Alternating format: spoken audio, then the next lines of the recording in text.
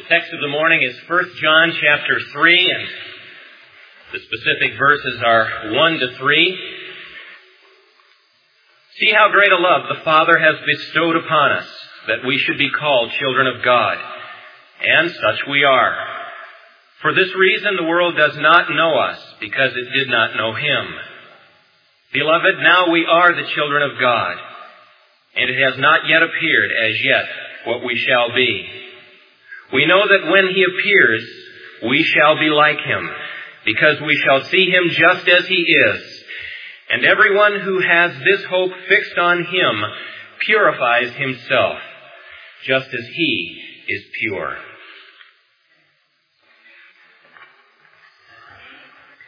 I went to see the high school boys basketball team of Bethlehem a few weeks ago. Played the final game with Central Baptist, and before the game there was this little drama of life that happened with children out on the edge of the court. And I saw something happen that probably has happened to every one of you in your childhood, that leaves one of those marks on you that you never forget. It's just almost a universal experience. They're playing out there, little 3, 4-year-old children, and they all know each other, and they're scuffling around, and one by one they peel off to their parents on the side as it gets near time for ball game. And finally, without his knowing it, there's just one left. And it suddenly dawns on him in this strange basketball court up in the northern suburbs, I forget which church it was at, he sees nobody that he recognizes. Remember that feeling? And I watched, I'm just about 12 feet away here, I'm watching this space and knowing exactly what's going to happen and getting ready to move. And I wait long enough and I see his face turn from happiness and carefree playing with his friends to one of absolute panic, and the little tears start to form, and the two words come out, "Daddy! Daddy!" And I run down, and I put my arms and said, "There he is, right over there." Took his face and pointed him right at him, and there he's off. There is something inside us that remembers those times in the grocery store where she turns the corner with the cart, and you look both ways, and this awful feeling, this feeling of abandonment inside of us. This feeling that if Mommy and Daddy are gone, and I'm only 4, I have no one. It's just hopeless. Now I want you to shift over to another scene. Suppose it's Rwanda a year ago, or Burundi last week, and you're a little boy or a little girl. I'm going to be a little boy in this story. And you're playing in your village, and suddenly all you hear is screams. And you turn to look for a familiar face, and all you see is strange, angry faces coming into your village with machetes in their hands. And instinctively you run and dive under a big basket that your mother wove a long time ago. And you wait and are scared absolutely to death. And it becomes very silent. And when you walk out, there's nobody but bodies. Your father is dead. Your mother is dead. Your brothers and sisters are dead, and nobody's moving anywhere. And you collapse in tears on your mother's body, and you cry and you cry and you cry until you fall asleep, and a night passes. And the next morning you wake up, and there's still nobody. And you start to tremble, and you realize that not only is there nobody to take care of you, to protect you from the enemies if they were to come back, or if a wild animal were to come into the village, but you're also incredibly thirsty and hungry. And you stand up and go into the house, and you find a little bundle of bananas and you eat one or two, and then you go out and you fall down and you cry again and again. And another day passes. And the next morning you wake up and you decide, well, you're just going to die. You're just going to die. It's nothing you can do. You don't know how to live on your own. You're just a little 4 or 5-year-old boy. And then you hear a noise behind you, and you turn, and it's a man with a strange face, but he speaks to you in your own language, and he says, don't be afraid. I want to help you. And you don't know whether to believe him or not. And the man comes, and he puts his arm around you, and he gives you some bread from his pouch. And he gives you some water from his water skin. And he says, I'm really sorry about your mom and dad. I'll help you bury them. And you don't say anything. You don't know what to think. But he helps you dig the holes, and he bury your parents and your brothers and your sisters. And as you're working together, you begin to loosen up with him, and he says, I tried to stop them. And you learn that he was a part of the village town meeting of the enemy tribe where the decision was made to do the raid on your village. And he was part of that tribe. And he had tried to stop them. He said, my son and I stood in the way, and my son was killed. And then you notice the big lacerations on his arms and on the back of his neck, and his head was bloody too, as he had tried to stop his own villagers from coming. And he said, but if you come with me, I'll take care of you. Would you trust me? And you didn't know whether to trust him or not, but there was nobody else. There's nobody you could turn to. And so you go with him. And amazingly, you find out over the next several weeks that this man from this neighboring village has a university education from the University of Oxford. And that he has become an incredibly wealthy businessman, doing business back and forth between Rwanda or Burundi and London. He has a house in Burundi. He has a house in London. He has a sheep farm just north of Leeds in Yorkshire. And you live for a while in his house there in Burundi. And over time you begin to take long vacations with him up to London. And he lets you go to his sheep farm there in Yorkshire, north of Leeds. And you can't understand why, but you start to feel like there may be hope beyond losing mother and father and brother and sister, because you have sensed a love flowing from this man's commitment to you. And then, amazingly, as you get a little older, you find out that behind the scenes, this man who has no other children has been taking legal steps and has made you his legal heir. And that all of his possessions have been signed over to you. Now, I think that's the kind of serious reflection that's gone on in John's mind behind 1 John chapter 3, verse 1. See how great a love the Father has bestowed upon us, that we should be called children of God.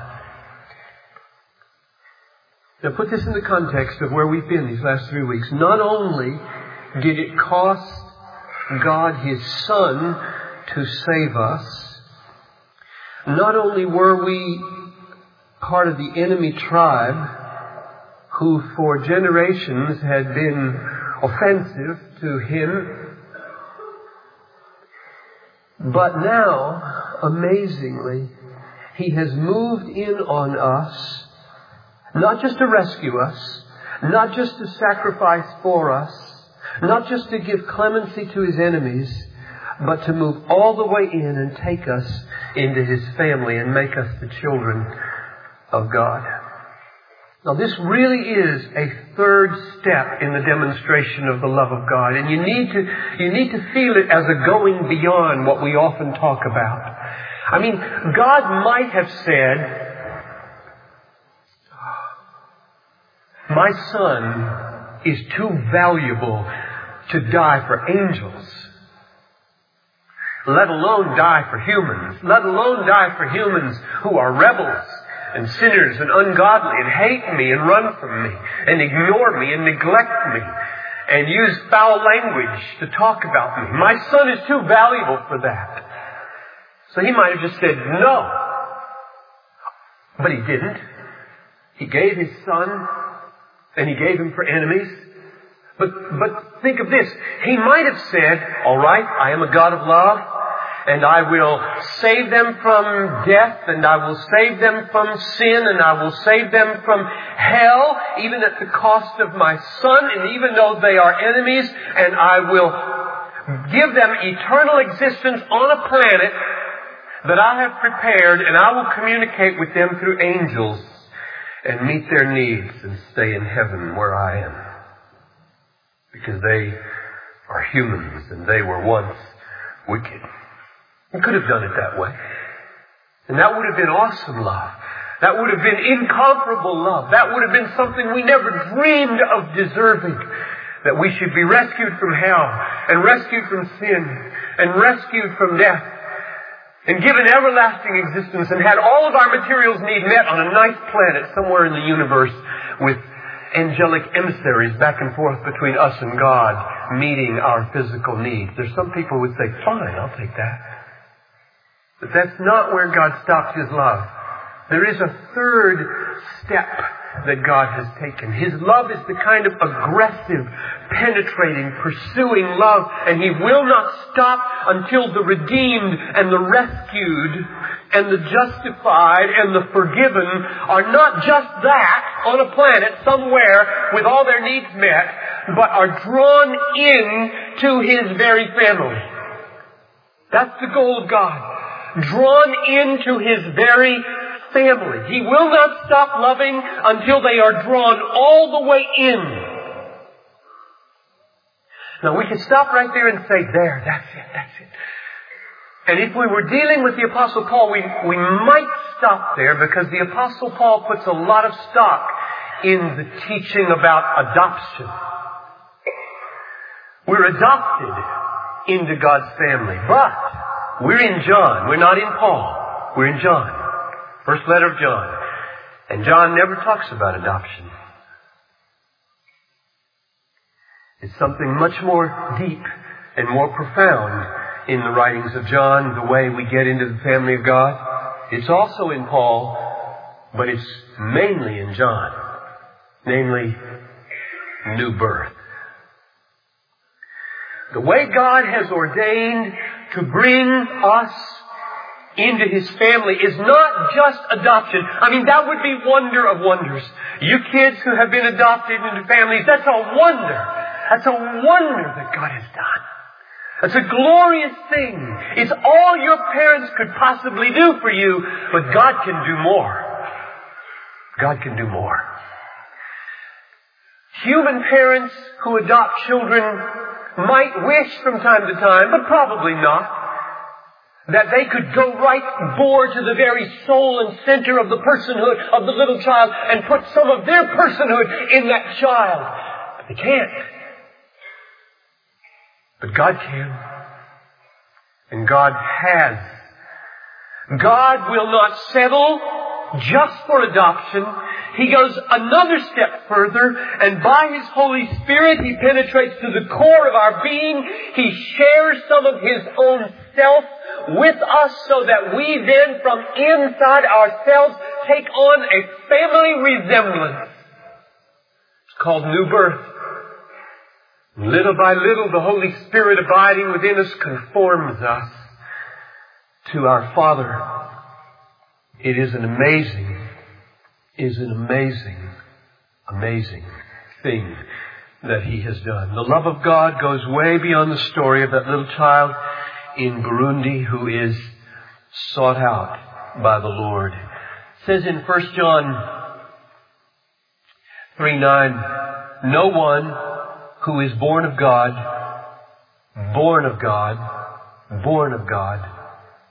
practices sin, because his seed, God's seed, abides in him, and he cannot go on sinning because he is born of God. Now that is deeper than adoption. The seed of God, the Spirit, put within us a new birth, a bringing into being of something new and qualitatively different, so that we can't go on sinning because we have a new nature after the image of God. And that new nature is bringing us into the family likeness of the Godhead. He will not settle in His love until He has brought us that close and the communion is that deep. Here's another verse pointing in this direction in 1 John chapter 5, verse 1.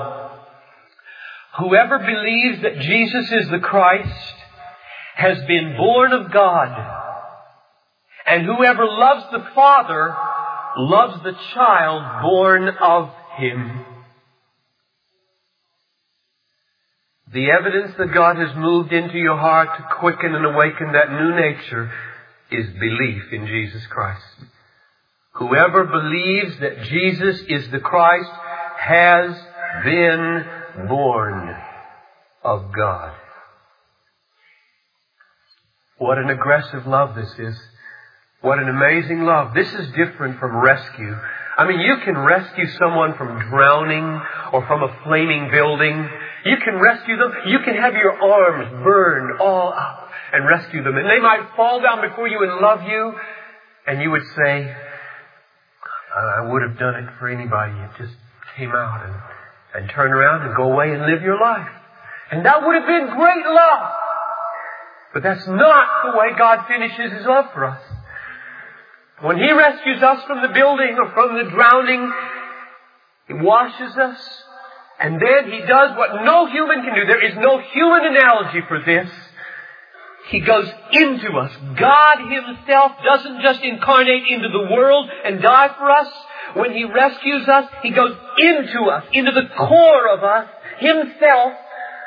We might say, how could He possibly do that? How could He possibly defile Himself with a person like me?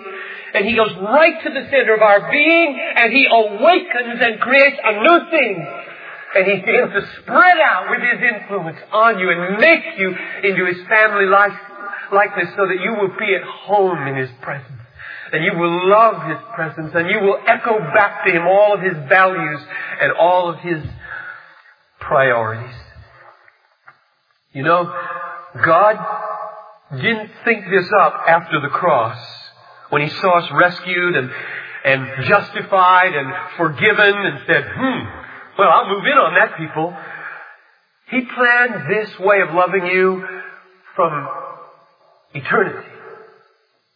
Let me read you that from Romans 8:29. Whom God foreknew, He also predestined, way before all things, He predestined you to be conformed to the image of His Son, that He might be the firstborn among many brethren. What was God's eternal purpose for you? God's eternal purpose was that His Son, Jesus Christ, would have many brothers and sisters so penetrated by the work and power and reality of the Spirit that they were conformed to Jesus, the elder brother. That's what He planned from the beginning. He planned this extra love. He planned this incredible going beyond, this incredible pressing in upon and penetrating and taking to Himself and bringing you all the way in to His family and not leaving you out there saying, look, I did nice things for you and you're all forgiven and you go live on a planet and have all your needs met.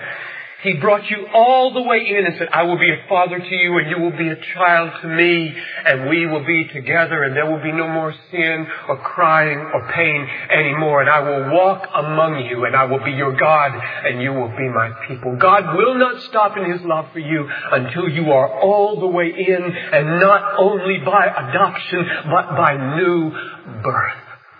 It is an amazing love. See what manner or how great love the Father has bestowed upon you, that you should be called children of God. Oh, may God open your hearts to hear this morning. I was praying with the family last night and said, how do we get our hearts awake to realities like this? What words can you find to describe what we are talking about right here? We're talking about God, the creator of the universe, so working in your heart as to awaken a likeness to Himself, forgive you of all your sins, begin to conform you to the image of His Son, that you might be with Him in intimacy and nearness, the living God forever and ever and ever, that close.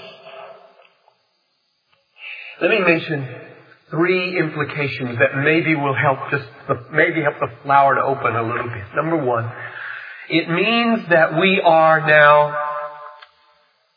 led. It seems so ordinary. Led by the Spirit. Romans 8:14. All who are being led by the Spirit of God, these are the sons of God. You are being led by the Holy Spirit if you are a child of God. Which I take to mean this. The Holy Spirit mercifully, condescendingly, lovingly, tenderly, usually quietly, is living in you mightily.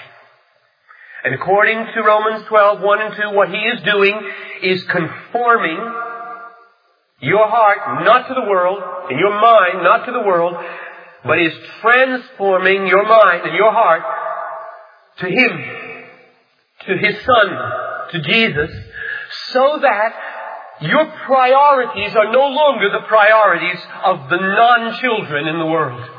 Your values are no longer the values of the non-children in the world. You don't think the way the non-newborn think. You don't love what the non-newborn think anymore. Your whole value system and all that you devote your life to and what moves your emotions, what drives your priorities is God. And therefore you prove what is the will of God, what is good and acceptable and perfect, and thus He leads you. It's no superficial external leading by whispering things in your ear. Oh, how unsanctified we would be and unconformed to Jesus if that's the way the Holy Spirit led us. Do you see the importance of not being mainly guided by prophecies and words of knowledge? And I believe in those things. But do you see the utter cruciality that not be the normative way of guidance? The normative way of guidance is that we become children whose minds are the mind of Christ, who when we see a situation are so indwelt, transformed and empowered by the Spirit that we see it the way Jesus sees it and act the way Jesus would act. And if He wants to penetrate us periodically with special words to bring to our awareness an aspect of the situation we didn't see, I believe in it. And I'm ready for it. And I ask every time I step into this pulpit that He would do that for me. But that is not what makes you holy. What makes you holy is the new birth being worked out by the transforming leading of the Holy Spirit, conforming you to the image of His Son so that you're at home in heaven and an alien in the world. Want that 10,000 times more than you want a voice. Number 2, you are now, as a child of God, different enough from the world that you shine like a light. Philippians 2:15, you are the children of God in the midst of a crooked and perverse generation, among whom you appear like lights in the world. The children of God are born of God that they might be lights of God. Little fragments, as it were, of the character of God broken off and refracting His light all over in their business and at the school and in their office and at home and in the neighborhood. Little refractions, and you become most fully human when this happens to you. And yet, you become alien to other humans. I wonder if it troubled you as you read in verse 1 of 1 John 3, therefore the world does not know you. You're more fully human when you are born of God and conformed to the image of His perfectly human Son than you ever were before, and thus you become an unknown quantity to most humans. They don't understand your priorities. They don't understand your values. They don't understand what makes you tick. There is an ambiguity about this, I know, because there are two messages in the Bible. One is this one, the world does not know them, and the other is Matthew 5:16. Let your light so shine before men that they might see your good deeds and give glory to your Father in heaven. And the fact is that we are the light of God, refracting His glory in our conformity to His Son. And we are an offense to some, and we are a revelation to others according to God's grace and awakening in their lives. And that is a tragedy. We are the aroma of life to life, and we are the aroma of death to death. And who is sufficient for these things, Paul says. One more implication, and we're done. This is the amazing one to me. It's what gripped me. It may not be the most important one. It's just the one that took hold of me most powerfully. Romans 8:16 and 17. The Spirit Himself bears witness with our spirit that we are the children of God. And if children, then heirs. Heirs of God and fellow heirs with Jesus Christ. If you are a child of God this morning,